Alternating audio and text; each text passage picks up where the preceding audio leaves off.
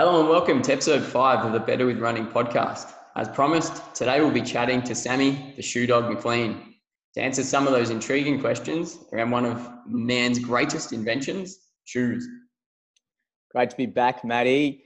Also, you caught up with Run to PB coach and star of Australian distance running, Andy Buchanan, who really doesn't do a lot of media. So it was a good effort to track him down and get him in for an interview. So, yeah, thanks for tuning in again to the Better With Running podcast. So get those laces tied up, get your GPS signal sorted, plug us in and take us along for your next run.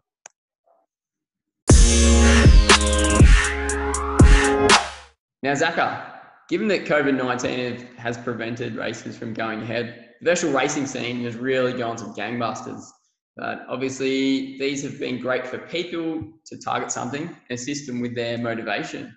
But being a bit of a marketing guru that you are, you've come up with an idea that really got the spark ignited. Oh, thanks, Matt. I think we've been chatting off air about this and through the coaching network, and there has been a bit of conjecture around virtual races. You get a few people out there complaining that they aren't fair because some people stop their watches a couple of seconds early, or they go off a weak GPS signal.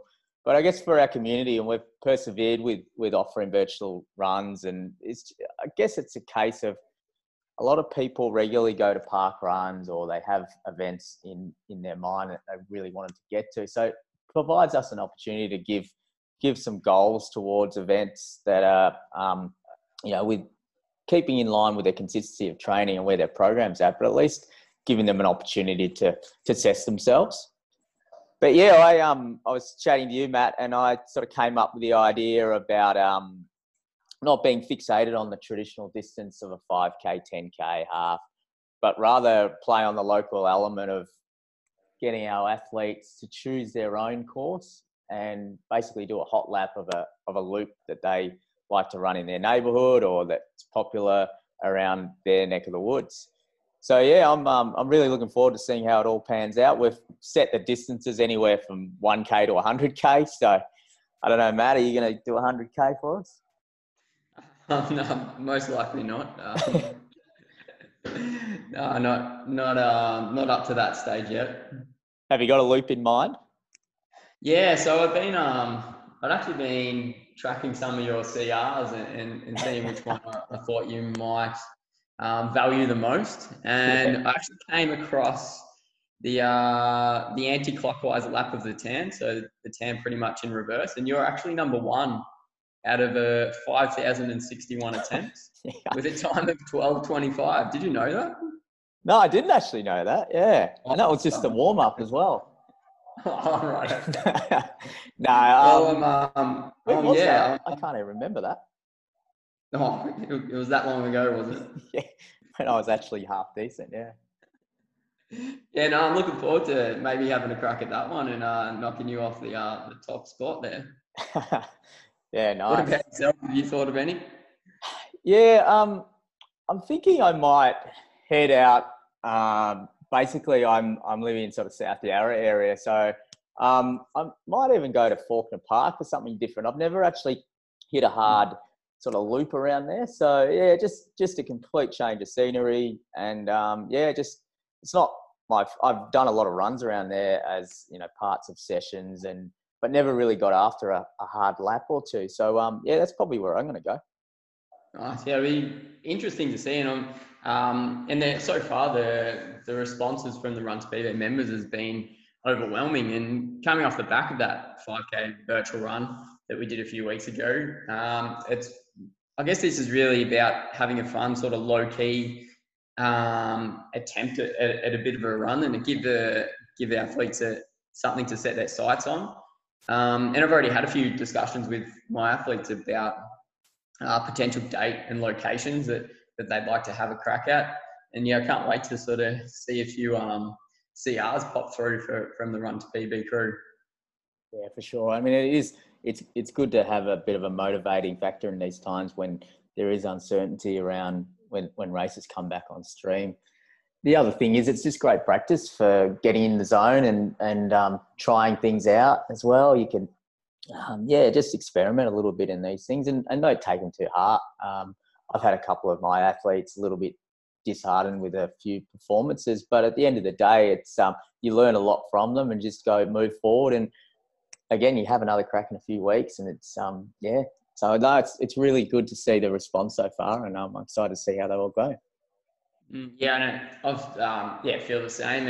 You see it and picture it as a bit of a learning experience, which is pretty much what every race is, and use that knowledge that you've gained for when races open up.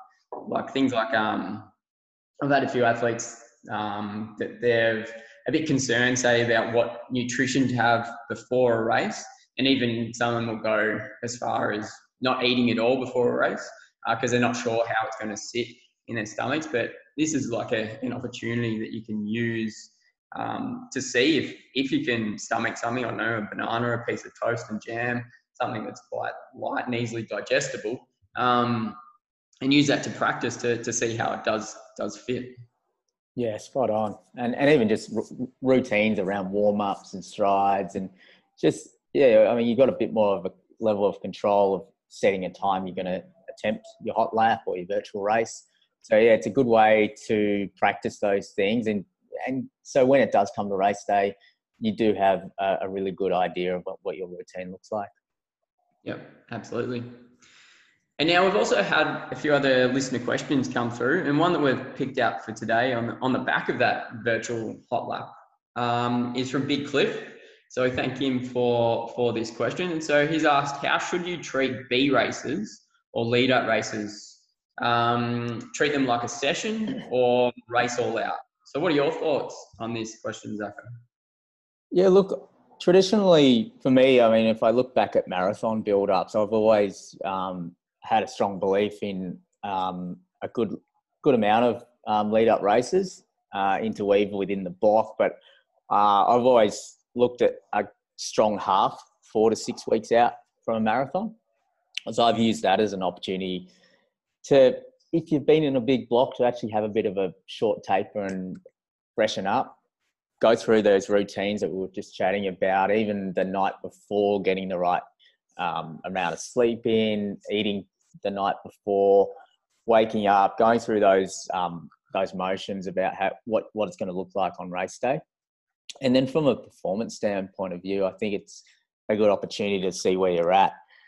So you can really get some confidence off the back of your training block, as long as you come off that with a recovery plan in place.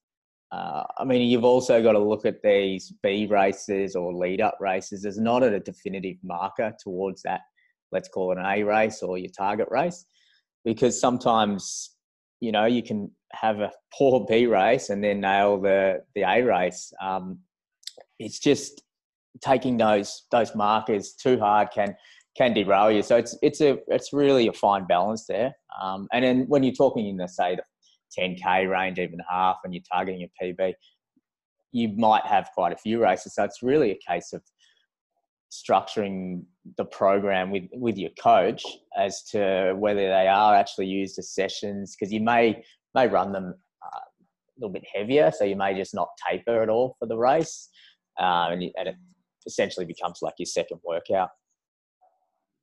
Yeah, I so agree, and it's something like that I find can be tough.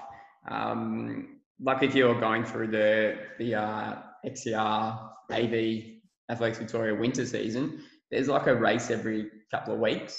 And then if you're throwing, the Gold Coast Marathon Running Festival or the Great Ocean Road Festival, you chuck in a few more races, you're almost racing can be up to 3 times a month. And in order for your body to be able to adapt to that sort of racing, you're probably going to, if you're going to race all out in each one of those, you're going to get pretty fatigued. And it's going to be hard to see the benefits from that. And so, it's something that I've always thought that if I go into a race, or quite often, and it's probably changed a little bit recently, is that I go into a race assuming that I'm going to be going all out.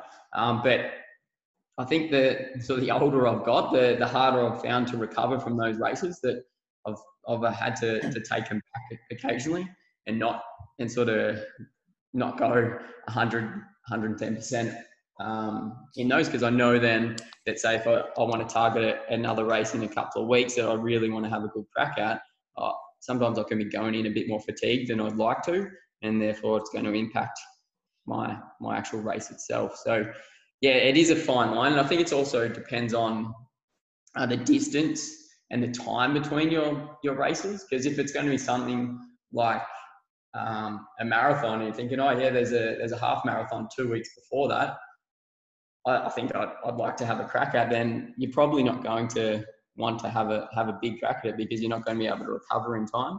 So yeah, it's going to depend on the actual distance of the race and the time between the B race that you're setting and the A race that you really want to hit hard. Yes, but I mean, it's really that structure around your race planning, where you're working with a coach or you're working out, okay, what's my goal race? Look, what date is it? And then working backwards as to how that all fits in the calendar, and which ones can be used as a race, and which may be either, as a hit out session, or, even not used at all in that context. Because, I think you brought up a good point about, like, you can't race everything all out, and you want to have that, you want to have that ability to, when it is race day, be able to turn it on and go to that next level, as opposed to sort of, there's only so many times you can actually go to the well, and if it's that A race, you want to maybe just be mindful of not going out every race trying to hit it out of the ballpark. Yeah, absolutely. The running shoe market seems to have exploded in the past few years, and in line with the running boom, we are experiencing new technology coming in, and we are constantly fielding questions about shoes and advice for choosing the right shoe.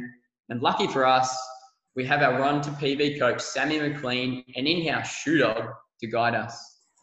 Now, Sammy works at the running company in Yarraville, a running specialist store, and has years of experience fitting and consulting runners on shoes. Yeah, Sammy's going to be a regular on the Better With Running podcast. He's going to come on. We're going to try and get him on every few weeks, and he's going to cover a range of topics, as a lot around shoes that, like Matt mentioned, we get a lot of questions about, and we really want to draw on his expertise. So yeah, I caught up with Sammy earlier, and here's the first installment of Shoe Chat with Sammy.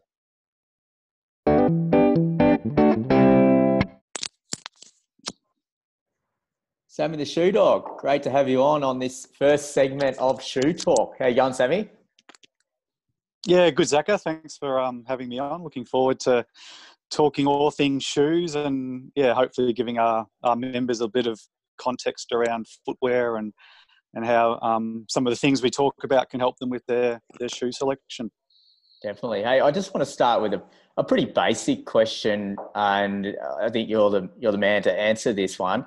To give me some information around what actually goes into the design of a running shoe.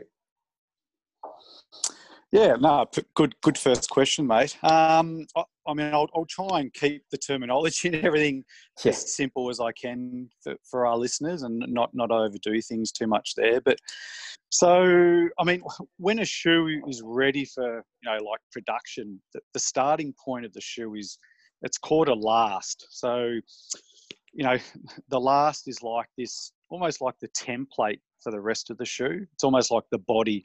Like if we were to think of a car chassis, when the car's ready to be made, the chassis is like the starting point, and everything is added onto the chassis. So the last is like the starting point for the shoe, and then we add to that.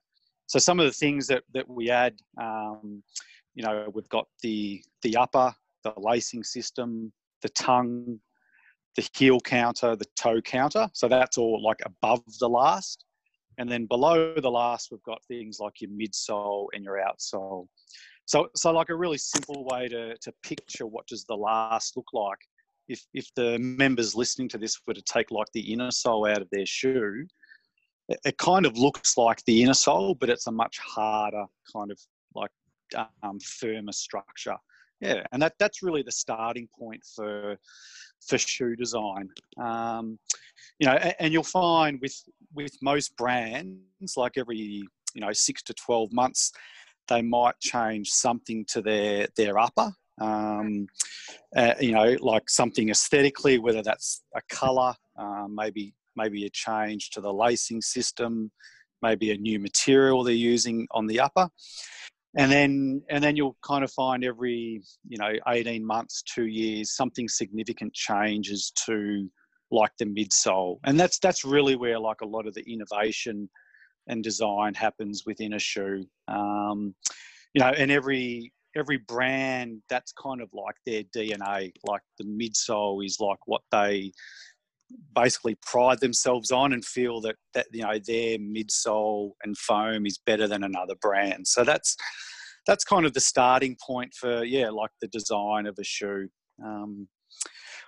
What's interesting about the last of brands is that, let's just pick out a brand. Let's just say, New Balance might have 10 current models in their 2020 range. Yeah. Interestingly, you'll probably find like 9 of those models start off the same last. Oh, so wow. Even though so even though brands have lots of different models, the last actually is fairly kind of generic in what it is. So it's kind of interesting when you look at, like, shoes differ, but within the brand, they're actually starting from a very similar kind of structure. Yeah. And I suppose where that might be useful for our members is, if they've had success with brands in the past, it might have a lot to actually do with their foot shape and the shape of the shoes last. So I hope that kind of answers that first. That's great. Yeah, I mean, yeah. I'm one of these runners who I'm not a shoe nerd, and I buy a lot of the same shoes and just keep recycling them, going through the motions every few months when I buy them. But it's great to get insight into actually the design about it, of what makes sense. And I think I might have asked you once. Before, like, what's your shoe rotation? And I think you mentioned you had a few pairs of Nikes and a few pairs of Hokas. Yeah. So even though you might have different models within those brands, if you were to turn those two shoes upside down and actually just have a look at the shape of the outer sole, you'll kind of see that your Hokas look similar, even though it's a different model, and your Nikes will actually look similar in that geometry and shape, even though they're different models. Yeah. So then, what are the different types of shoes that we have? Yeah, like another great question there, Matty. So, I mean, probably the simplest way to explain this is, if we're looking at a spectrum of shoes of, 1 to 10 on the spectrum of 10, we've got like our most supportive shoes. And then all the way down to 1, we've got our least supportive shoes. So, so within that kind of 1 to 10 scale, you might have it number 10, 9, and 8, you've got supportive shoes to mild support. And then at number 6, 5, 4, we've got what we call like our neutral shoes. And they kind of come in either like a neutral cushioning or like a neutral stable type option. And then we start getting down into like our lightweight training shoes all the way to the other end of the spectrum, which is like our racing flats and our high performance shoes. Generally speaking, probably the broader running community and population probably fit into that like stable neutral option. Like that's where you'll see, the majority of people, that's their shoe choice. So that, I hope that kind of explains the different types of shoes. I mean, what's exciting at the moment in the shoe industry, but also maybe a little bit confusing sometimes for consumers, is like we've got a lot of shoes now that have more than one function. So you might have a what we call a neutral cushioning shoe, but you could also use that as a shoe to go a little bit faster in for like your tempo session. It could also accommodate you for your long runs. So So some of the types of shoes kind of overlap in their function for people. Will that be like, say, whereas, the Peg turbos? Yeah, all those kind of lightweight training models, like, and particularly say for guys like yourself that are, very kind of efficient in the way you run and you're pretty light and so forth. You're definitely going to get like a crossover there of how you could use one shoe over another. Whereas maybe say 10 years ago, if you walked into a running shop, you generally had, you had your fairly heavy kind of daily training shoes, and then you just had your lightweight racing flats. Like there really wasn't a lot of offerings between those two type of shoes. But now, now there's just so much choice for the consumer, which is really cool because there's, some great stuff out there, but it can get a bit confusing too if, you don't 100% know what you're looking for in the shoe. Yeah, that's it. That's kind of where I kind of almost get overwhelmed now that there is a little, like you touched on, those sort of subcategories and shoes that can be used for sessions, shoes that can be used for different days. So how do you help a runner choose the right shoe?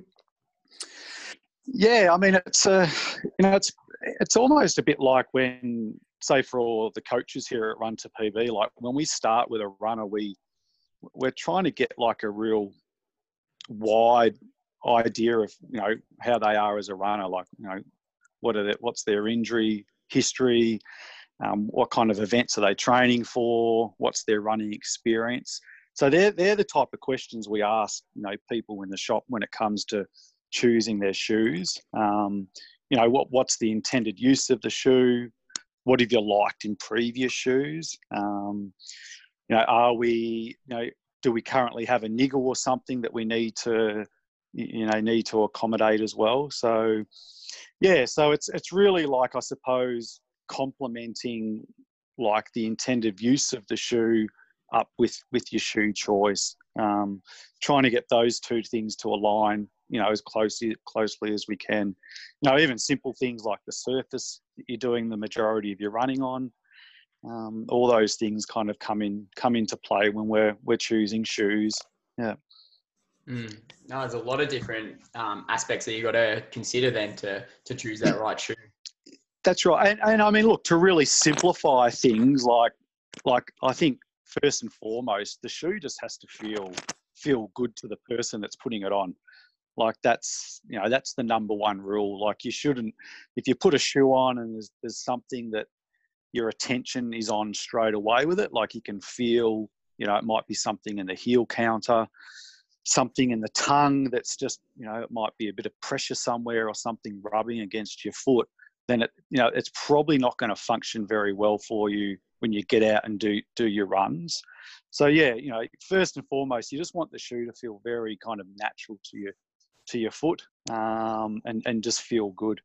Yeah, it's a bit like when we were kids and we'd go and get new shoes for school, and mum would, you'd put the shoe on and mum would say, oh, how does it feel? Like it's really no different with running shoes. Like that's the first question we always ask people in the shop is, how does it feel? And then, we're kind of looking for, how does it function for someone? Yeah. Yeah, I know years ago, probably 20 plus years ago, and I was running in, I think it was an ASICS, the Keanos, and then I had some feet trouble, and so I went and got them checked out and assessed, and they said I needed more of a neutral shoe, and they gave me 3 different types, and they said, I think the Brooks or the ASICS will be better, and then the other one was a Nike Pegasus, and I tried all of them on, and then as soon as I jumped into the Pegasus, I was like, this feels so good, like I'm enjoying this. I think I'm going to go do this one, even though the dietitian sort of said probably not that one. Yeah, and that's all it really needs to be for someone is that they put the shoe on and just go, look, this just feels good. And this is probably a good time in the conversation to acknowledge that over time, like a runner's shoe selection will change, and we see this a lot too in the shop where someone might come in and they're very early into like their running journey as a runner, like they might be just doing their local 5K park run, relatively low mileage, getting out the door only 2 times a week. like they might start off with something that does have a lot of support, but as they get better as a runner and they start moving more efficiently and their mileage picks up, you know, they might kind of go down more into those neutral type options, and you know, within 12 months they could be in even like a lightweight training type of shoe. So yeah, you don't want to just categorize yourself as you need this type of shoe and that's where you're always at with your shoe selection, because things change. You know, the flip side to that is, you know, like I think Zachy, you've had a bit of issues with your Achilles in the past. Yes, Is that right? I have. Yeah, and yeah. I've been able So to. that's probably why you introduced the Hoka into your rotation to 100%. to help with. I think a lot of people thought I was just getting the Hokas for to get a bit of extra height. Yeah, well, they do definitely add a few inches there. Yeah, so I think our needs in shoes definitely change, you know, over time and so forth. So yeah. And then we've had quite a few questions come in from the listeners. Sure. And from some Run to PB athletes, and we'll hear from Rolly, and I'll just thanks so much for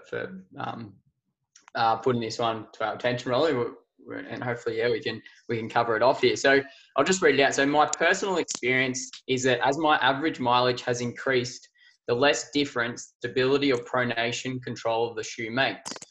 All of the standard shoe store tests show I overpronate. And early on, I did feel like stability shoes helped, but I was probably just looking for a cushioning generally. Now, I'm perfectly comfortable in neutrals, and both the Night Pegasus and Zoom Flies from earlier are supposedly neutral, but they have totally different rides. If pronation isn't really a useful metric in selecting a shoe, what should we be telling good shoe stores? Store salespeople to help them choose the right shoe for us?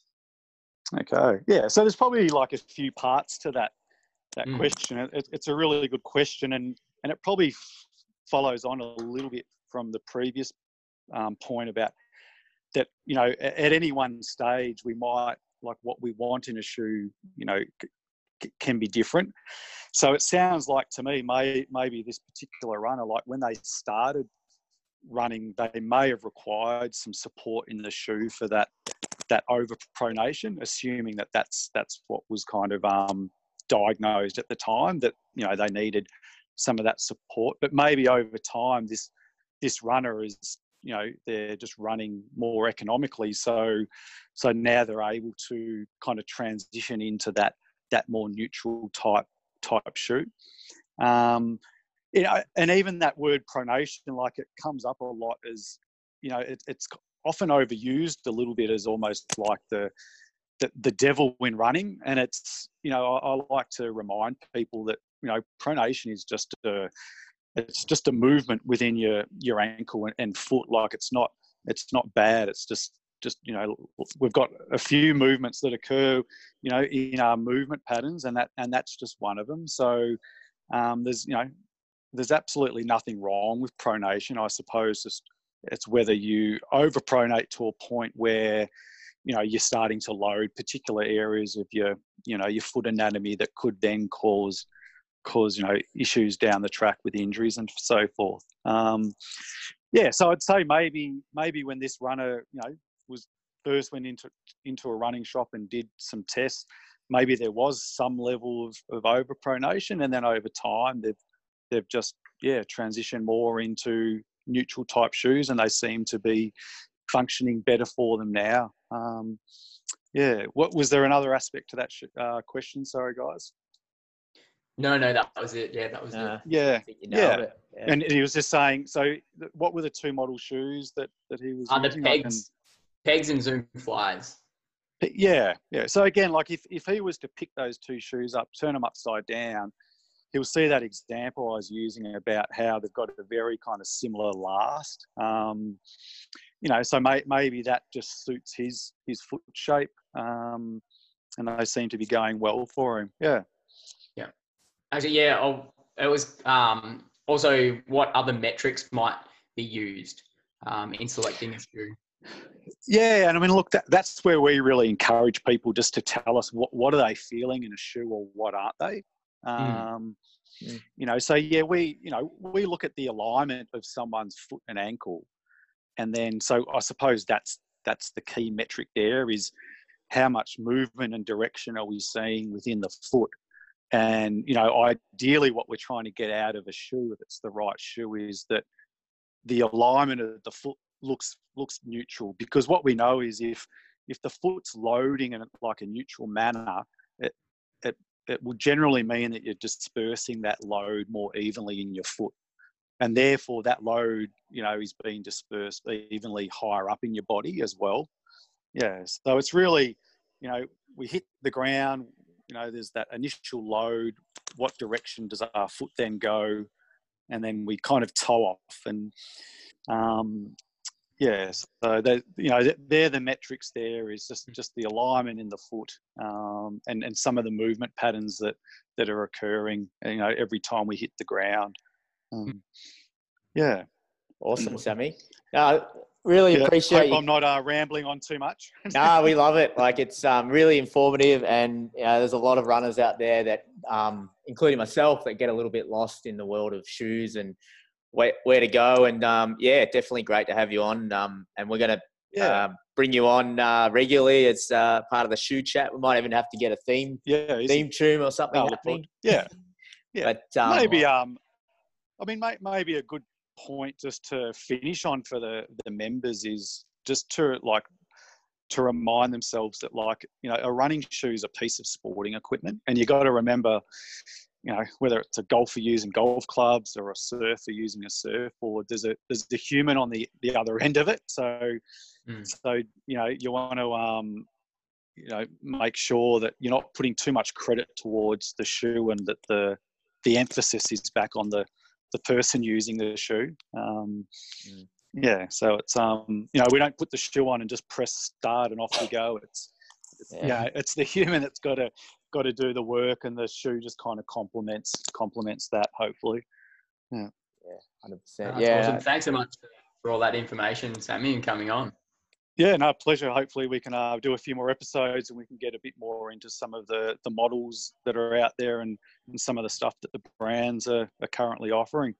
For sure, mate. Looking forward to it. Me too. Fantastic. Okay. Thanks, Sammy. Awesome. Thanks, cheers, guys. Cheers, mate.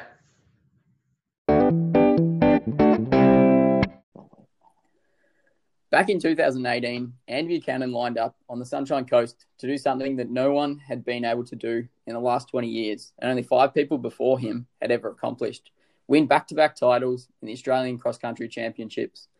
Displaying his strength, he took the victory and springboarded an amazing 18 months of running performances, including representing Australia and absolutely smashing PBs over 3K, 5K, 10K, along with half marathon distances, which earned him selection in the Australian team for the World Half Marathon Championships. He's one of the gentlemen of the sport, an elite athlete, teacher, head distance coach of a development squad at South Bendigo College, cross-country captain of the Bendigo Bats, and esteemed Runs PB coach. Welcome, Andy Buchanan. Thanks, Mattress. That's very impressive. You've done the research there, so now I have. Excited to be on. It's going to be a good time chatting. Yep. No, really looking forward to having this chat. Yeah, no, it's going to be going through quite a few of your performances and quite a bit about your coaching and such. Yeah. Now, it was the first time that I met you. I reckon it was about 7 years ago. We lined up next to each other at the Gold Coast Marathon Festival 10K race. I remember blazing out pretty quick and dropping you early, but it wasn't long, and around about the 3K mark, you just gracefully, smoothly moved past me and then completely out of sight. And when you went past me, I reckon I didn't even feel like you didn't even look like you were breathing. And at this point, I realized that not only did this guy have exceptionally well-groomed hair, but he could also run. And so what then got you or drove you into the sport of running?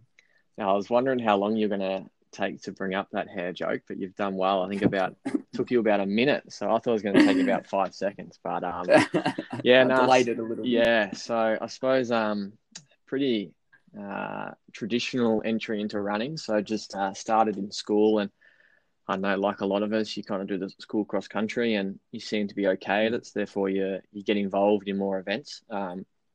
But growing up, I was really lucky that both my parents were actually marathon runners.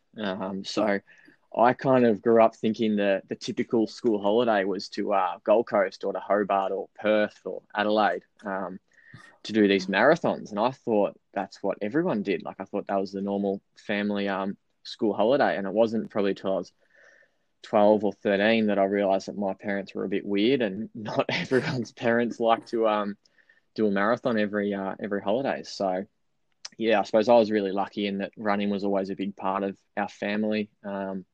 I've got a lot of memories of going down to Melbourne Marathon and watching the parents run down there, and we've got a really good club here in Bendigo that I've competed for a while. So that was just every Saturday afternoon. You just went out there and had a run around the bush, and that was the normal life for me. So I think definitely have my parents to thank for getting me into the sport. And I don't know, I remember playing footy probably up until about 12 or 13, and I was a little bit smaller when I was younger, and yeah, wasn't that good at footy. My coaches used to say, "Oh, just try and run your opposition off their feet," and that was all I was good for. But I remember just I think it was about 12. I just hated the team training. I think I like to work pretty hard, and I like to be in control. That's what I like about running is if you put in the effort, you get the rewards. Whereas with a lot of team sports, like I remember training, kids just used to muck around and all that kind of stuff, and I just got sick of it. And that's probably what drove me out of footy and got involved into running. So I'm pretty happy I did that, and pretty happy I've got the parents I do, because I think it's a great sport to be involved in. Yep. Yeah. So like you said, parents were a bit of an inspiration for you. Yeah, definitely. Like they're still out. Well, not at the moment, but they're still doing marathons, and they're kind of well into their early 60s, I should say. I might get in a bit of trouble if I say well into their 60s. And yeah, I know they're a big inspiration to me, and I think it's obviously they handed down just a little bit of talent, and I think a lot of people argue as to who I got the talent from, because they're both actually pretty handy. So I really like. How long did it take then for you to beat their PBs? Yeah, I think I know Dad. It's interesting. He ran his first marathon when he was probably I think 25, and then he didn't run his next one until kind of 35. And I always get into him saying that he's missed his peak. But he used to do a bit of running through school, and I think it was when I started knocking off some of his PBs, and then at our local club runs, it's all handicapped. So I think when I was kind of 16 or maybe 15, I was starting behind him in the handicap, and I think that's when he started to go, oh, okay, yeah, I think he's got me covered. So got a bit more respect from him after that. So you bring that up, obviously, at Christmas dinners and such. Yeah, a little bit. Not too much, because it's a bit of a sore spot for him, but I always like to put him back in his place a little bit. Yep, perfect. And then as a junior, you made a number of state teams, but it wasn't until you finished school that you really started to take your running much more seriously. Now this time, the conversion between the junior and senior ranks, a lot of the time we see a lot of juniors disappear. But what was it that kept you in the sport? Yeah, I made my first state team when I was for cross country when I was under 18, and then made my second one when I was under 20. So I was actually quite late to the sport compared to a lot of the guys I was racing against. So I didn't actually start training till I was 16 or 17. So I used to do a little bit of running before that, but there was no structure at all. And I remember going up to nationals and getting smoked. Like I was finishing like 50th and 60th at nationals, and still enjoying it. But yeah, started training quite late, which I think it helped, but that also was a hindrance as well. Like I know when I started to take a little bit more serious, and I kind of got my first coach at around the age of 17, that provided me with a little bit more structure. But he was mostly a track coach, so I wasn't doing a lot of longer stuff. But I think what a lot of people do is I think too many junior coaches get too focused on the short-term result, and they want to do well this year, and it's not a long-term approach. Like with a lot of the kids I I coach, I want them to be enjoying the sport in another 15 and 20 years. And it's that very long-term approach. And I try to get them to be a real student of the sport, so they actually understand the sport and learn to love it and not just do it because they're good at it. I think that's the tricky part, where it's a sport you can easily get involved because you're good at it. And if you don't actually love the sport, when it gets a little bit hard, they drop out. So I think I think there's a lot of the problem is junior coaches. They get too focused on winning national titles and all that kind of stuff, which I don't think's the right approach. So I think for me, what kept me through the sport is I was only just starting, so it was all new and it was all fresh, and it was exciting going down to AV races and all that because I'd never experienced any of that before. But then I found it quite tough when I was like kind of a little bit older, when I was 20. Like I only had about 2 or 3 years of training age under my belt, whereas a lot of the guys I was racing had been training for 5, 6 or 7 years. So that was quite tough because they could increase their training a lot quicker than I could. But I don't think going back, I don't think I'd change it at all. But I think too many of those juniors get caught up on results now rather than having that long term. Yeah, absolutely. No. You see that quite often, and I think you're obviously quite a good example of then taking that long term approach. And like, what do you contribute your growth as an athlete? Because we see, like, if you go to your PBs and the progression over a number of years, like there's no real large gaps or anything. Like, it's quite just a consistent improvement over time. Yeah, I think a lot of it comes down to my coach, Scott, and we'll probably chat about him a little bit later. But like he's helped me immensely. He's made a big difference, and I think anyone that doesn't have a coach is silly. I think a coach is so important because they provide that the structure, and then that consistency and also belief. And I think that's really important in running. So I think smart coaching and not getting hungry for results now. But then also I think I'm really big into strength and conditioning. So I think that's a really important part of running. And I actually view that as, like, I see the 2 sessions I do a week and then my long run, and I actually see strength and conditioning as kind of that 4th most important part of my week. And I always have a bit of a chuckle when I hear, and you probably hear it a lot as well, where you hear a lot of runners say, "Oh, I just don't have time," and you look on Strava that day and they've gone out for a 60-minute run and then another 35-minute double, and you kind of like, well, I think you do have time. So yeah, I think just a lot of smart coaching and kind of having that long-term approach of going, okay, yeah, you might not be a superstar this year, but let's look to build on that over a year and 2 years and 3 years. So that long-term approach, that it's very hard as a runner to have that yourself, and that's why I think you need that coach there to kind of overview all that. So yeah, having a really good coach on board, and then also strength and conditioning, I think, are the two things that have kept me on the upward progression, I think. Yeah, because like you haven't really been like had that massive injury or anything, and so you obviously see that strength and conditioning as being part of that reason. Yeah.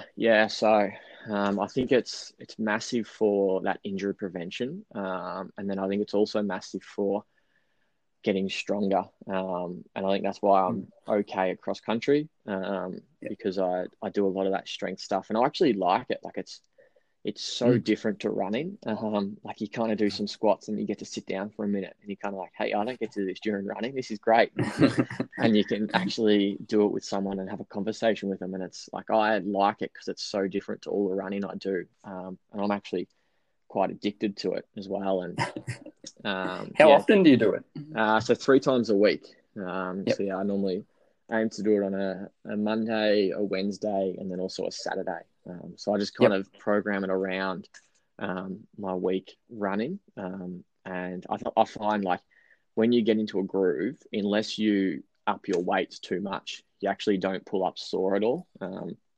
So I think it's just like anything. When you do anything the first time, you're going to pull up a little bit sore, but it's about just getting through that first week or 2 weeks. And I find I can do a gym session and do a session a day later, and I'm completely fine. So, I think it's a massive part of what's enabled me to be so consistent over the last 5 or 6 years, I think. So, yep. Yeah. And you're an accredited strength and conditioning coach yourself. Yep. Do you give that to your athletes, or guide them at all with that? A little bit. I'm quite lucky in where that I work. We've got a guy named Valery Stumanov, who's I think he's level 3 strength and conditioning coach. He's worked with I think 4 different AFL clubs. He's been the Chinese national strength and conditioning coach. Like, he's got so much experience. You ask anyone in sport if they know Val, and they'll rave about him. So I've learned a lot from him, and the kids that I coach, they're super lucky to have access to him. I don't think they realize how lucky they are. I've learned truckloads from him, and he keeps pushing me as well. And I was chatting to him on the phone today, and he asked me how training was going. I said, "Oh yeah, not too bad." And he goes, "Oh, are you doing your split squats? You need to keep doing them." So he's always on me. And, which is really good actually. It's he's helped me a lot. So pretty lucky to have him. Yep. Yeah. Watching one of the races that I was actually there to see was the 2017 Victorian 1500 meter final, and you look so strong throughout the whole race. And it was something that really showed your versatility as an athlete, because you've talked about there, your cross country, we've touched on the half marathon, 10K, 5K, but then stepping down to the 1500 and showing a bit of speed. And the year prior to this, so in 2016, you actually missed the final. But then fast forward that year later, you've ran a PB of 3:45 and taken away the Victorian title. And in this race, there were quite a few big names. And those names had quite well-known kick finishes, but I don't think they were aware that on World Athletics site, you have down there as running a 23-second 200 meter. And I reckon you actually got pretty close to that on the day. So what are your memories of this race? I remember this race quite well actually, because I don't know. My coach Scott, his philosophy is, if you want to be a good 5K, 10K runner, you have to be a good 15 runner, because that's when the races are won in the last 1500. And if you can't kick with them, there's not much point showing up.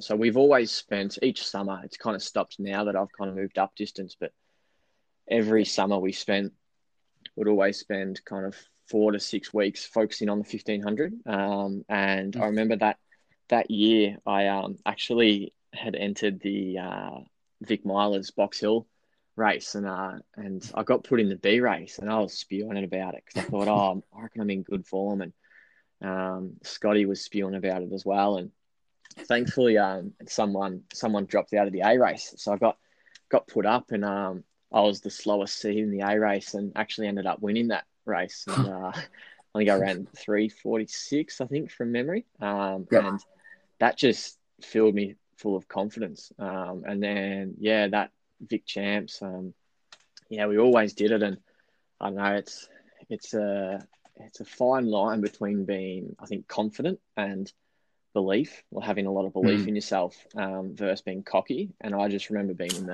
on the start line, and in that heat, I was kind of like, oh yeah, I should be able to take care of this. And sure enough, got through the heat pretty easily. And then I didn't think I was going to win it, because there was some good 1500 guys in there, and I'm like, I'm just here just to have a bit of fun and see what happens. And I remember with 300 to go, I was sitting in 4th, and I just got into 4th, and 3rd wasn't that far in front of me. And I thought, if I can get 3rd, I'm not a 1500 meter runner, so that's good. So all right, let's keep going. And he got into 3rd, and I'm like, yep, this is awesome. Hold this. Don't let anyone pass you. A medal's good. We're happy with medal. This. Yep, medal. We're good. And then about 150 to go, the 2 leaders started slowing a bit. And I thought, I might be able to get 2nd here. This is pretty good. I didn't think I'd get 2nd. And then all of a sudden I'm in 2nd. I'm like, all right, that's awesome. This 2nd's good. We're happy with this. Just don't let anyone pass you. And then, about probably 60 or 70 meters to go. Adam Pikey was in Yeah. front, and I think he made his dash a bit too early, and Mm. I managed to pass him, and I thought, oh, geez, I'm going to win this. Like, I didn't expect this. So it was an exciting day, and I think that might have been one of my first Vic titles. I think I'm not sure if I won a cross country one before that or not, but Yeah. probably I saw my very first coach was down there that day because he was coaching.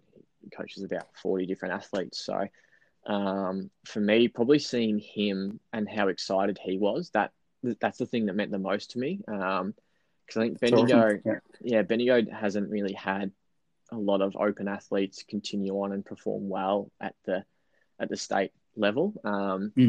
So, and he was wrapped, and that's probably the one of the more memorable parts. And then I couldn't believe it. Had to go off and do a bit of drug testing, which I think added an extra hour onto the whole day because it was stinking hot that day. And 1,500, it's not like you're drinking truckloads of water throughout. And I think I spent about an hour and a half underneath the grandstands there waiting to and it's not the first time, so you're always a little bit nervous peeing in the cup the first time when someone's standing about a metre and a half in front of you.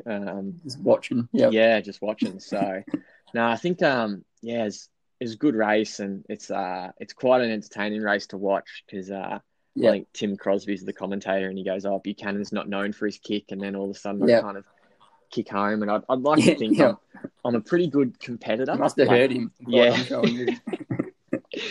Yeah, so I think I'm a good competitor. Like, the thing I hate the most is people passing me in the last 200 meters. Like, I just hate that. So I think that helped me in those 1,500 meter races. And it's still my PB. So I haven't run faster yet. And it wasn't it was kind of a little bit tactical. So I'm spewing a little bit because I think there might be a few seconds there. Like, I don't. Yeah, watching the race, I reckon there will be. Yeah, not too much, but I think that's going to be my PB from now on. So that's all right. It's not the end of the world. No, that's right. It's good speed when you have that and then can be able to convert it into like a good 5K, good 10K, good half marathon. Yeah. Now, I don't know how many people would have done the Vic title for the 1,500 and then gone out and won the 2,000 and won the cross country national title. Yeah. Probably not too many. I think that's I don't think that'd be a big double, but it would have been done before. But you just really displayed your ability as a performer on this day in 2017 in Wollongong over the 10K distance. And I was actually there to watch you put on a bit of a clinic of that strong and confident running that you've talked about. Talk us through this performance and what sort of mindset do you approach your races with? Because you just looked confident this day. Yeah, so I've always liked cross country, and it took me a while to realise that I didn't find it as hard as other people did. Like, I found I could kind of maintain that good pace over a pretty tough course, and that didn't faze me too much. So I've always been confident over cross country, and I think growing up in Bendigo here and the bush is like, it's super super hilly, rocky, and all that kind of stuff. So that becomes the norm. But that year I had a pretty good XCR season, I think, on the AV circuit. And we're so lucky to have that.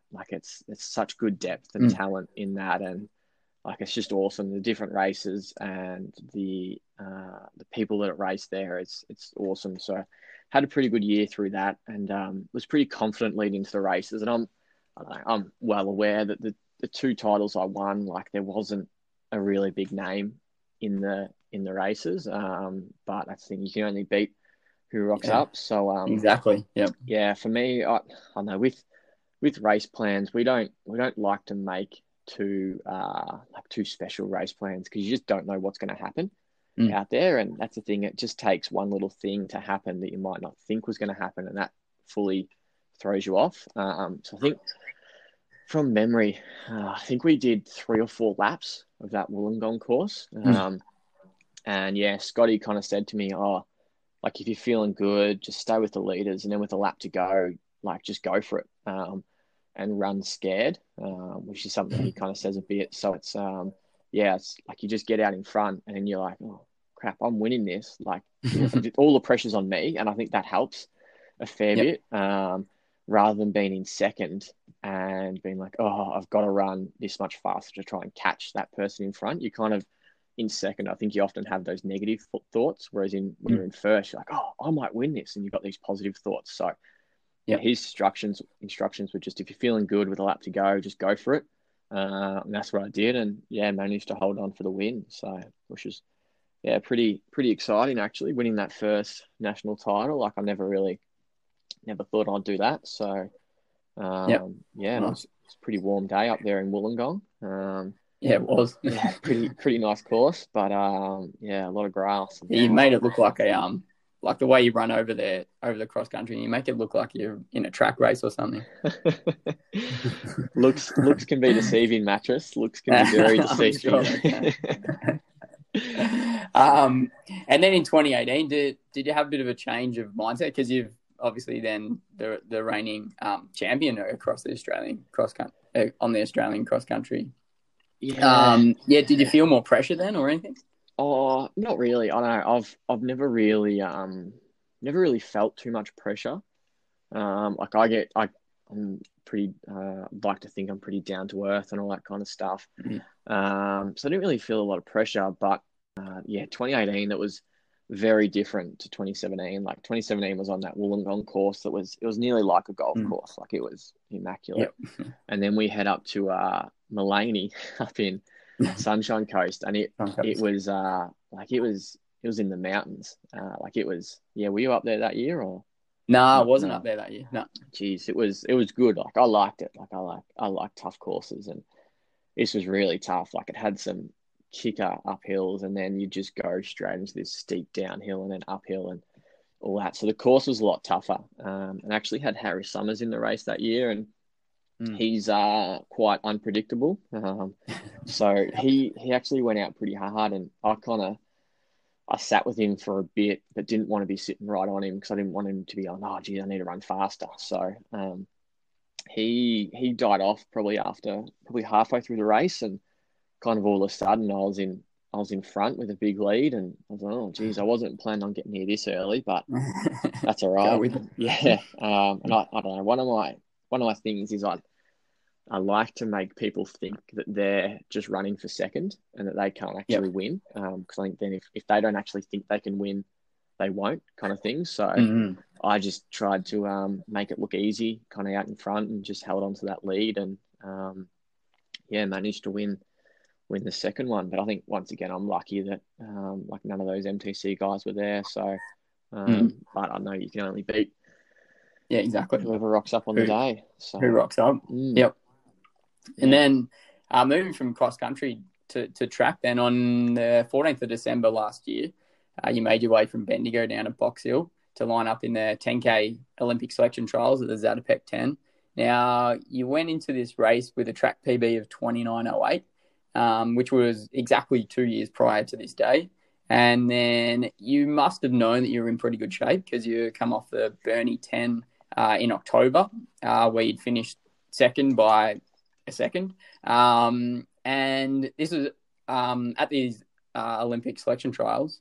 This was a huge breakthrough run, I feel, for you. And you placed seventh and knocked off 42 seconds from your previous best in a time of 28:26, which that gives us an average pace of 250 per kilometre. What can you tell us about this night? Yeah, brings back some good memories, actually. It's funny. I've always hated Zatopek because it's normally on a Thursday night, quite late in term 4, and all the school teachers out there will understand what that's like. And normally I work during the day, then have to go down after school, and I've had an early morning and all that kind of stuff. And with my job at school, we always we go away on this training camp to Mount Bogon the week before Zatopek, and it's always the week before.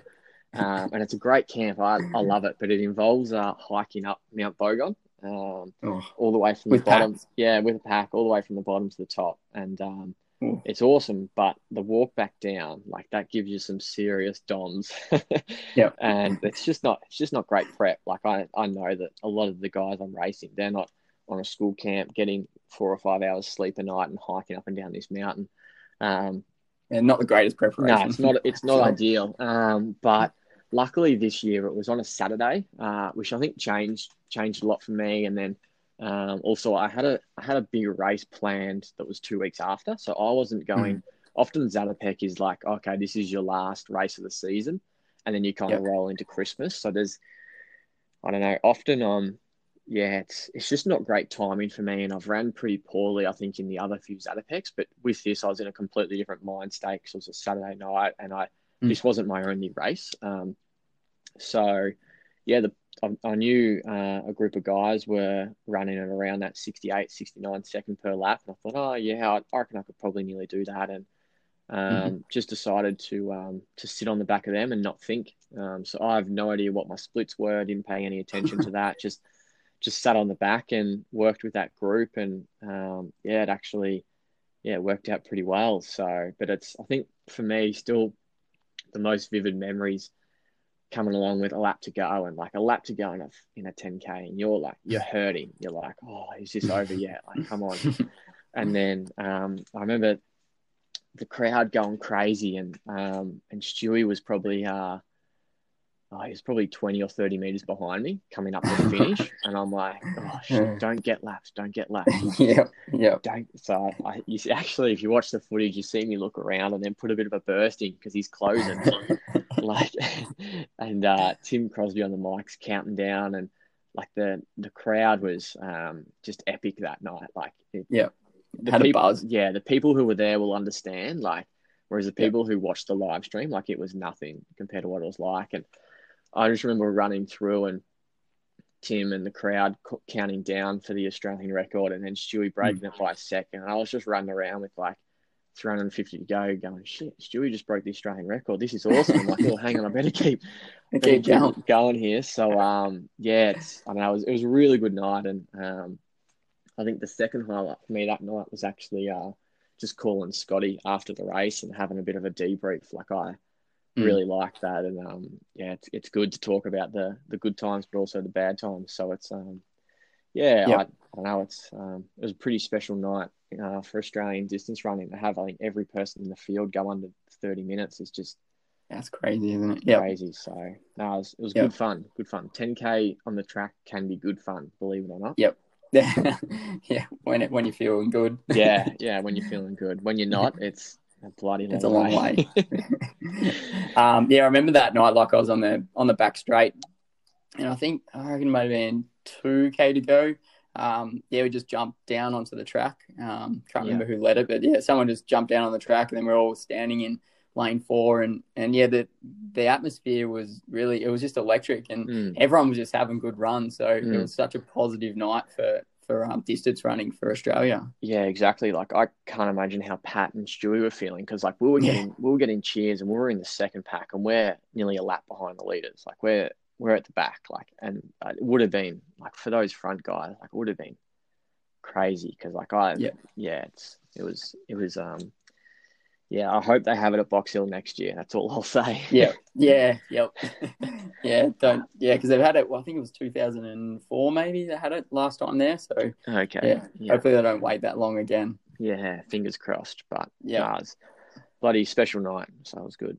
Yeah. And so, was it not until the sort of last lap that you saw the time clock at all? Like, did you know what your split was for the 5K or nothing? I saw the 5K. I actually don't know what it was. But I remember seeing it going, oh, okay, yeah, I actually feel pretty good. I think having that group of guys to run with just helps so much, because you're not looking at the lap board every single lap. You're not looking at the clock every lap and then looking at it next time going, okay, I ran a 72, that's too slow, what's going on? You're just removed from all that, and you just get in there and actually race. I think that's when the best races happen. So, I can't remember what the 5K split was, but I remember going, oh yeah, that's pretty fast, but I feel good, so that's fine. Like, I'm okay with that. It's good times. And then, so like you said before, like, this wasn't like your major, I guess it was a major race, but not, still had one more to go, and that was the year-end half marathon in Tachikawa in Japan, where it was a half marathon. And your PB going into the race was 64:21.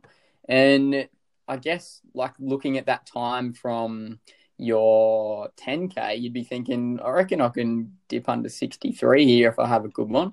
And so what was the plan for this race? Because this was also something you obviously needed to post a faster time to get selection for the World Half Marathon Championships. Yeah, so I don't know. I don't know if I knew the World Half Champs were on. I'm trying to. Okay. I don't think I did. I think Scotty knew.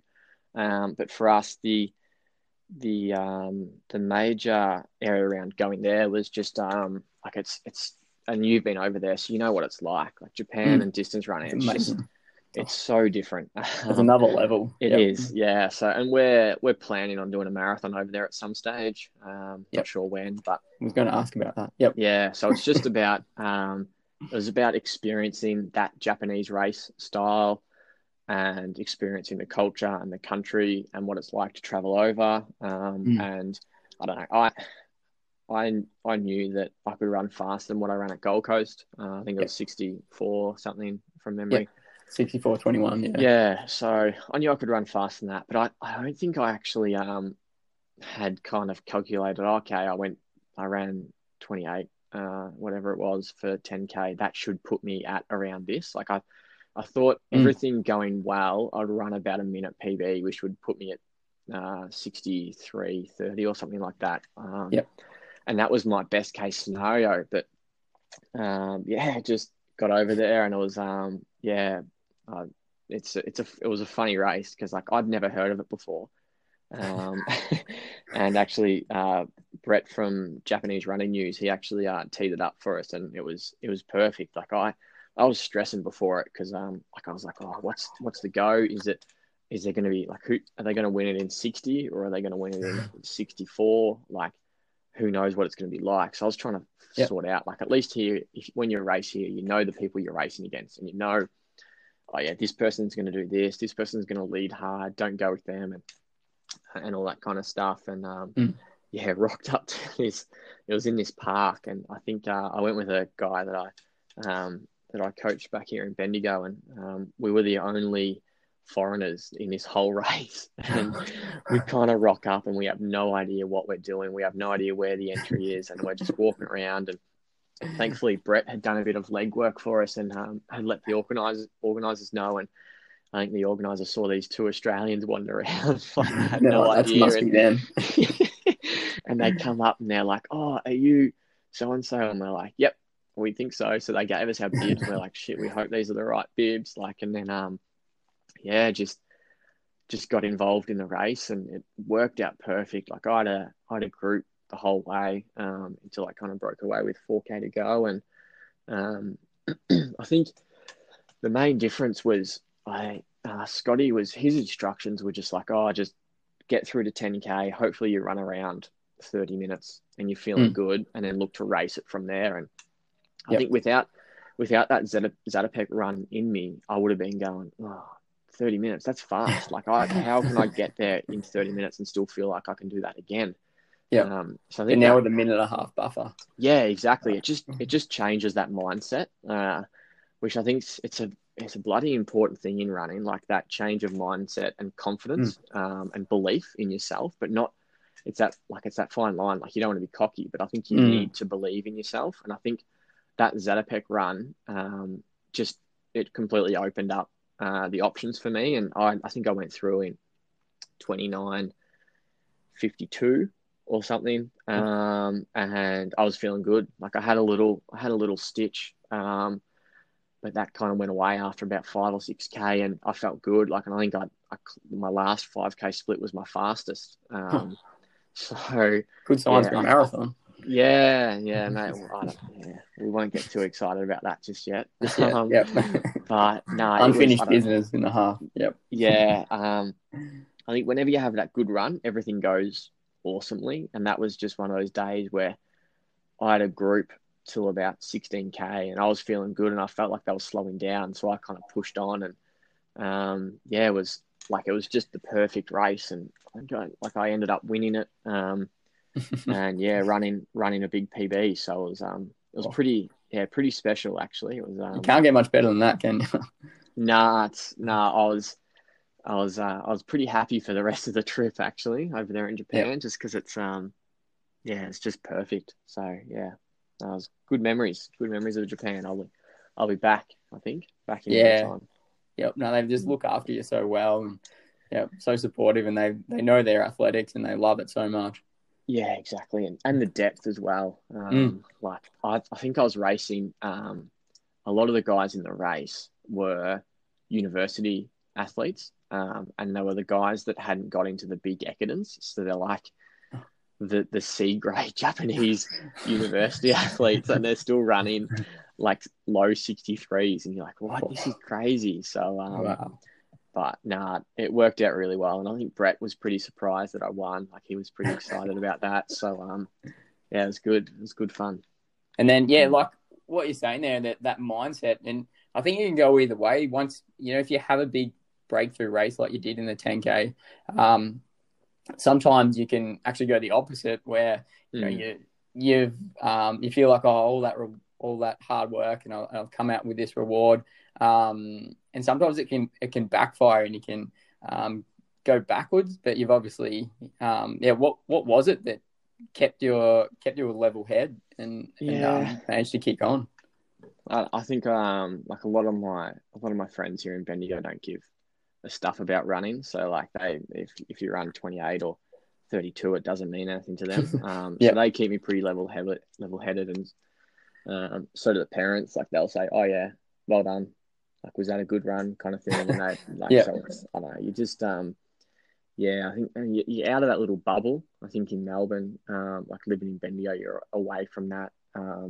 And also Scotty, my coach, like he, he's like, oh yeah, the hard work's not over. Let's keep going and let's build on this. And it gets addictive actually when you have those good results. You wanna do more. So I just think having good support around me helped a lot with that. So yeah, and you did have like off that you had a lot of momentum building with those couple of results, and you got then selected for the World Half Marathon Championships that were meant to be held on the 29th of March. When did you didn't even know at the time of this race that it was a thing happening, I guess. But when did you then find out, and when did you get the call up for the team, and how much longer was it after that you found out that it was postponed because of COVID-19?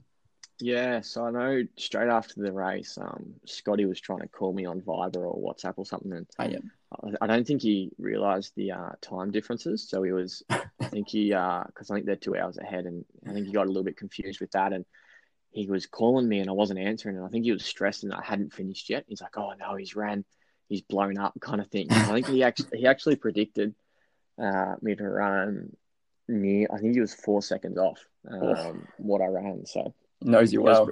Yeah, exactly. So when I managed to get in touch with him, he goes, "Oh yeah, that should put you on the team for Poland." And I'm like, what are you talking about? So I kind of went back to the hotel and looked up like what is going on here, and okay, yep. And then started to kind of calculate, okay, who's ran, who hasn't ran. And then it's a pretty long wait when you're in the box seat for an Australian team, like, and it's only the world half, like it's not the Olympics or world champs or anything. So like I can imagine what some of those athletes feel like. But it was a pretty long turnaround because I know that it was probably 3 months until the team was selected, and then they had a window of a week where they were meant to let the team know. And I think I got a call on that very last day from AA saying, "Okay, yeah, you're in." So it's, I don't know, it was definitely on my mind, and it was more so just wanted to know, like yes or no kind of thing. And then because I was meant to go with Nick Bedeau's group over to London, and then go to Poland, and then go back to London, then actually go and do Stanford 10K over there. Yep. So I will trying to organise all these flights and all that kind of stuff, and this trip, and we didn't know yet. And then yes, I remember. So I got selected, and it was, oh yeah, this is awesome. And I think the day my uniform rocked up, later that day, I got a message from Nick. I think it was about 1 a.m. and he sent me through a tweet that just said, world half champs is the second world championships to be postponed due to COVID-19. So that was pretty disappointing. And then I don't think I heard from AA for another 6 or 7 days. I think I finally got an email from them a little bit after. But so that was like, it was disappointing, but at the same time, it was a pretty scary world at that time, because I think that's when, like, it got called off before a lot of the local races got called off. So it was kind of like, I had that, and then kind of all the local races got called off. So I was kind of like, I'm not that surprised. So I was probably dealing with it kind of like a week, half a week before kind of everyone else was. But I don't know, it was a pretty scary time where you didn't really know much. We didn't know much about the coronavirus. So you kind of like, that was kind of the forefront of your mind, going, what happens if this gets to Australia? Like, you were kind of more stressed about that rather than running. I took a back seat. So so much more going on about it. Yeah, there was. So, but no, it was. It took a long time for that team to get selected. So, to fight, like, I don't know, they very early released that second date. I think October 18th it is. 17th. 17th. Yeah, I don't know if that's realistic or what. Yeah, it's hard to plan for then. Yeah, it is. It's tricky. So, and I actually got I decided to do these short races in Bendigo over the March long weekend, and just hurt my hip flexor a little bit. So I've had a bit of a niggle and a bit of a few down weeks. But Scotty's, I know, with the postponement of Olympics, Scotty's really keen for me to have a crack at 2 marathons. Awesome. When everything opens up again. So he's kind of like, get in there, get training kind of thing. Whereas everyone else is like, let's ease back. So, I don't know. It's so hard to plan and prepare for, because you just don't know. I don't know. I don't think I'll be going to Poland in October. I don't know. That just seems very, I don't think that will happen. So it's just kind of like, I'm just focused on getting back into my normal routine and normal shape, and then go from there. But it was really exciting getting named on that team, and I think it was a step that was my next step, and I was pretty excited to race over there. And got the uniform. Yeah, so it's still sitting there. Actually, the bag's still sitting in my room. So I'm kind of, I don't know what to do with it, because I don't. Yeah. So hopefully I get to wear it one day, but we'll wait and see. I think so. Yep. No, I like that. And then thinking about planning for that marathon and coming off that half marathon time, and your like gradual progression, like getting a couple in will be very interesting. Yeah, I always felt like I didn't want to do a marathon until I had ran a good half, and I had confidence from the half, and I'm not really scared of the half marathon anymore. Like, I feel like I can actually go out there and race that distance. Hopefully do a marathon whenever things kind of kick back up again, and see how we go. Should be fun. Yeah, and having Scott Westcott as your coach in your corner, like an Australian Olympic marathoner, and obviously you've had a very successful relationship, athlete-coach relationship there. And I'm interested, though, because Scott lives in Newcastle. You obviously live in Bendigo. How did you both meet? With my job at school, you needed to have a level 2 coaching course. So I had to enroll in one of the coaching courses with AV.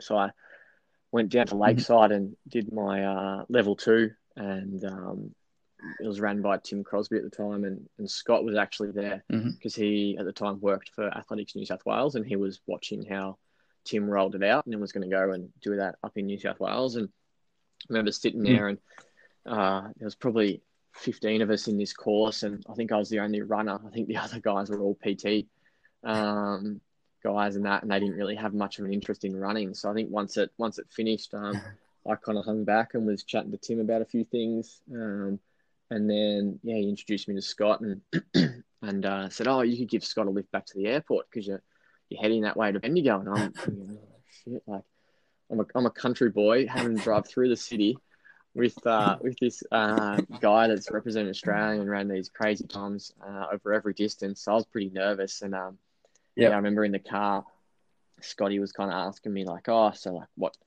have you done?" Like, I don't know, as all runners, like you say, "Oh, what time's you done? What do you do?" and all that kind of stuff. And I kind of told him a little bit about my story. And by this stage, I probably still wasn't really training that well. Like, I was going to uni and I'd probably run every second day and all that. So I didn't really have a lot of structure, and told him some of my results. And I remember we pull up to the airport and his last words to me were like, "Oh, I think you need to pull your finger out because I think you've got a bit of talent."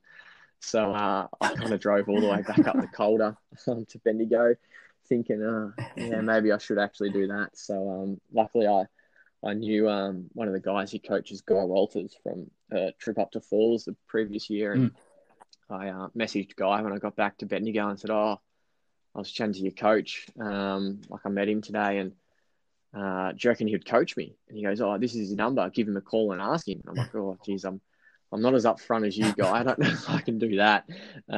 So yeah, I sent him a message, and then it all just kind of took off from there. And yeah, I think he's been coaching me for probably 6 years now. And it's funny. It's the relationships that coach athlete relationship is just so different, and it's so genuine. And like, you're probably the same, where you look forward to actually meeting the guys you coach online, and they're all ripping people as well. And I know seeing Scotty at that National Cross in 2017, and I think he'd been coaching me for 3 years, and I think I'd only met him twice. So it's funny, you know, like, I felt like I knew him so well, and I'd call him one of my best mates, and I only met him twice.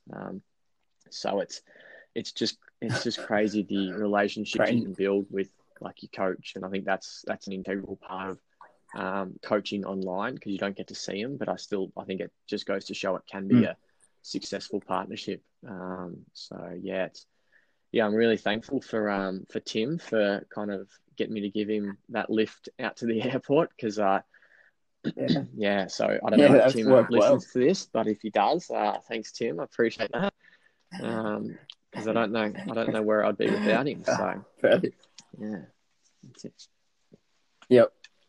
Yeah, and then so like, as obviously do quite a lot of your coaching through Run to BB, which is obviously online. And so what have you learned from that experience then with Scott? Yeah, like, I think as an online coach, and what I probably look to give to my athletes is like confidence. I can have that belief. Like, I know I've said it a few times, but like, because a lot of our athletes we coach, they've kind of self-coached, and they've kind of gotten into running, and all of a sudden they actually take it quite serious, but they don't really know that much about running. So I think giving them the belief is a really important part of it. And having consistency and then also structure. Like, I think they're two really important parts of coaching and coaching athletes. So I think it's and just knowing that everyone's different, and everyone has different things going on in their life. So making sure that you are paying attention to that as well, and being flexible. Like, that's why a lot of the people sign up, because they're busy with their normal life, and they go, "Oh yeah, hey, that could work for me," because it is flexible. And I think recognizing that, and knowing that, like, with you and me, like, often running's that might be that number one thing or number two thing behind work. But it's like, hey, if I don't go for a run today, I feel pretty crap. Whereas for a lot of people, it's like they've got work, they've got kids, they've got other commitments, and then running's there. And so I think it's just knowing that. But I think belief is just massive. Like, giving them confidence, and going, "Wow, you've smashed this session. I reckon you can run this." Whereas I don't think they don't believe that, because I think they don't pump themselves up as much as they could. So I think that's really important with the online coaching.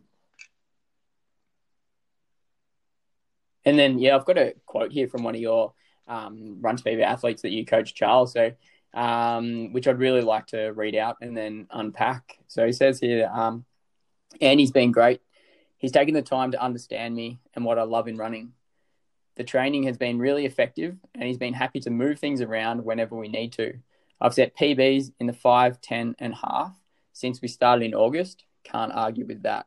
So a couple of things that caught my attention about this, and I truly believe that they are part of the reason why you've been so effective in the coaching space. And firstly, the point that Charles made that you take the time to understand me. And you sort of touched on it before. And now, because I see that as being a vital component in that coach-athlete relationship.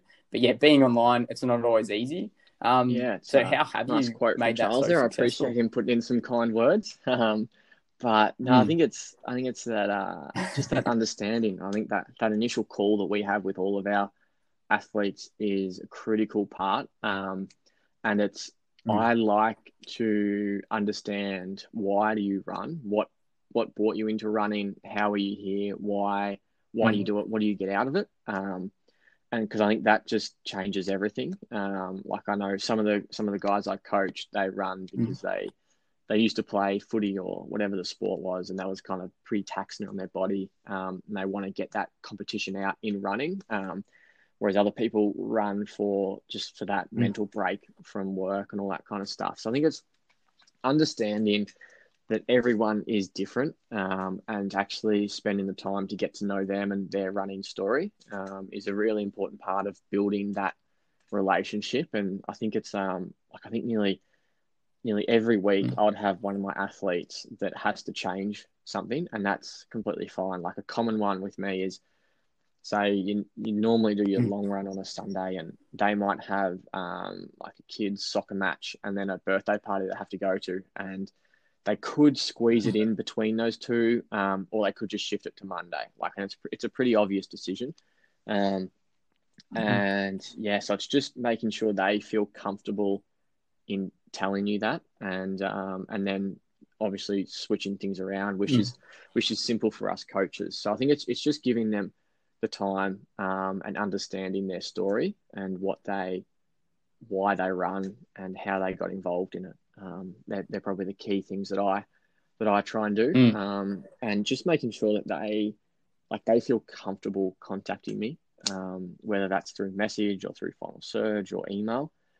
Just knowing that they are comfortable contacting me whenever they feel the need, if they need to ask a question or anything like that. So, yep, yeah, because I think that's so important when you hear people talk about their coaching philosophy, and a lot of the times they focus on the training program, which is obviously important. Look at consistency, variability, having long run speed, etc., etc. But they fail to see that what you're talking about there, how it's going to benefit that person, and make them more confident, make them more happy and mindful. And yeah, I think it's and that's obviously what you're saying there. On those, like the formulas and the process and all that kind of stuff. And hang on, we're dealing with an actual person. They're not a science experiment or something like that. Like it's, and that's a thing. I really don't like to set programs where it's like, all right, this week you're doing this week you're doing this, because I kind of think of it as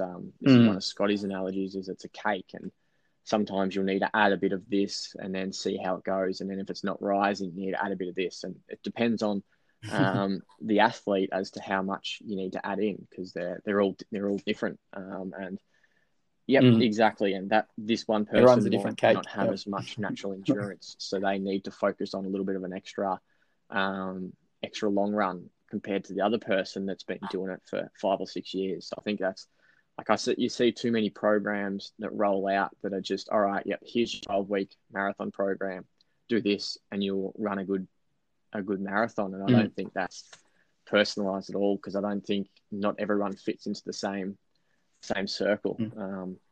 So it's just, that's why I know a few of the guys I coach there, they're into their marathons, and you kind of get to that build up and they're like, oh, I want to see what my weeks are, and I'll only give them a week at a time, because I'm like, hey, it depends on how you go on this workout, what I do next week. So it's just ever evolving, and it really relies on their feedback, because that's the thing. It's online coaching. You see a lot of stats, and you're like, oh, okay, they ran a 330K here, but did that 330K feel like a 350K, or did it feel like a 310K? So it's like, that's where they need that. You need that communication and feedback from them to inform their program going forward. So I think it's just important to be aware of that and make sure they feel comfortable telling you all about their sessions, which a lot of my guys do, which is good.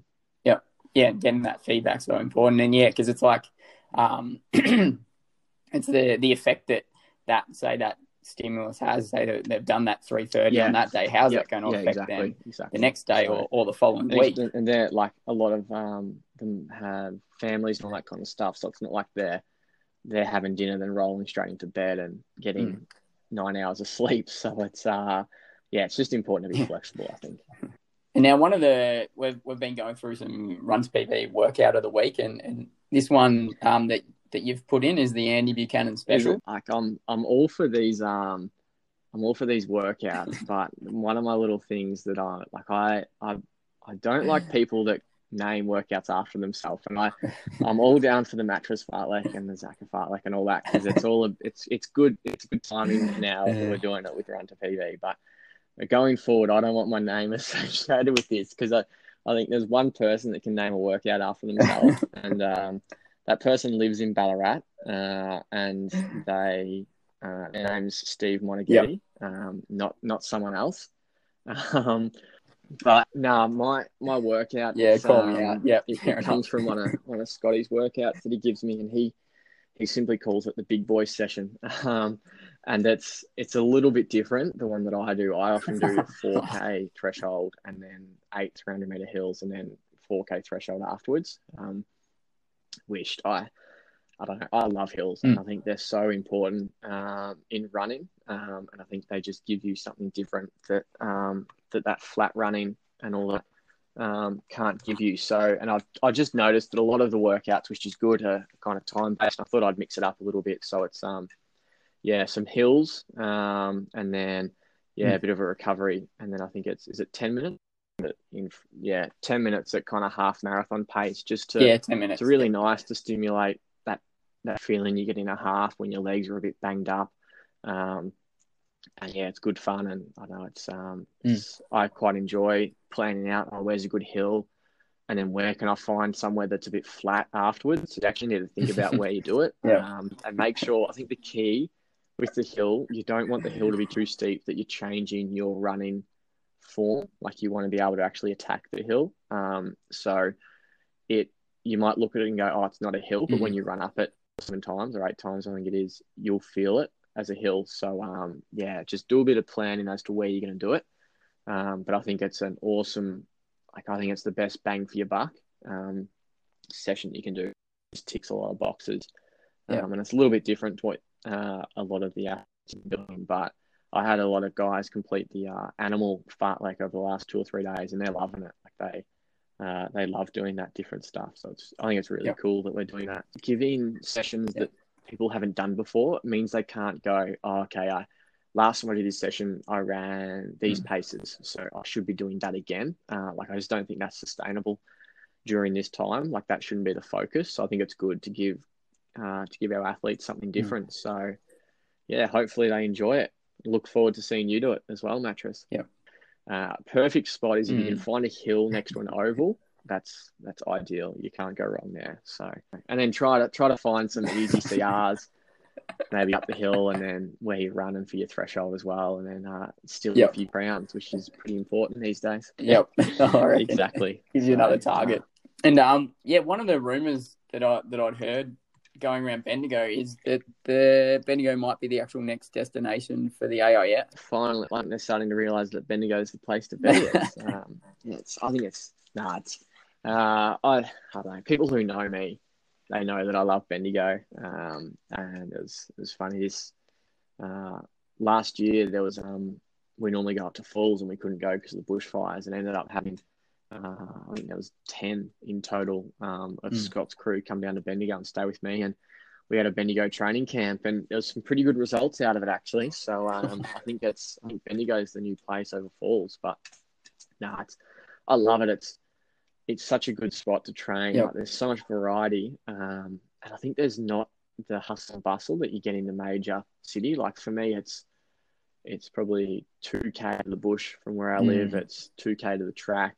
Like it's just everything's just bang, just right there. So would love to see the AIS down here rather than in that lovely town of Canberra. So yeah, and I think because the Bats are from here as well, so it just makes sense. Yeah, the powerhouse, Bendigo Bats. Yeah, it's gonna be. Well, don't know what's going to happen there with AV. I so don't if think they're so. going to be out and about, Why we named around ourselves or the not? Bats because there's a in town. There's a park and there's the Bats have made it their home for the last few years, and it's funny. There's actually a bat that lives in the fruit tree out the front, and it's been because it only comes across when the fruit tree's flowering. Haven't had the heart to break it to it that XCR is probably not happening this year. I think it's chosen this tree because it wanted to be part of the Bats. So what's the Bats' fault too? The Bats a bad name. I think it's Well, we don't want to. Yeah, I think yeah. So maybe it was the Pangolins. Yeah, it's disappointing that XCR won't be happening this year because I think we're going to have a pretty good team, and we'll definitely have the pigs covered in Div 2 well and truly. Yeah, we've been trying to pretty recruit good at that. But, Bendigo recruiting. So we'll see. Yeah, let us know if you need some tips. All right. Thanks for that. Now I'd like to finish off and round out with a hypothetical. And now I reckon you can run this, but I still want to hear your thoughts on it. So would you rather, and speaking of the Bendigo Bats, would you rather be a part of a Bendigo Bats premiership team, so Div 1, or run a sub 2:14 that's a good marathon? Question. That's tough. That's very tough.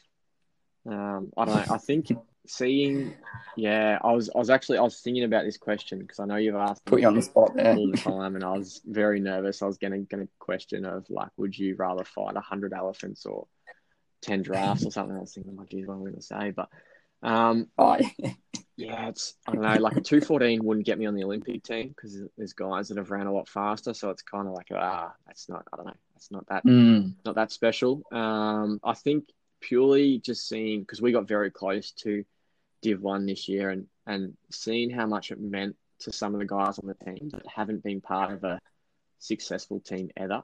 Like, and they were actually a critical part of that. So I think that running doesn't have any team aspects behind it, but that's one thing that it does have. So I think I'd have to choose the get into the Premier's spot over the 2:14. I think there'll be some people that disagree with that, but I don't really care what they think. So yeah, fair enough. It's all good. Yeah, that's spot on. So that's what you think. Yeah. Bats for life.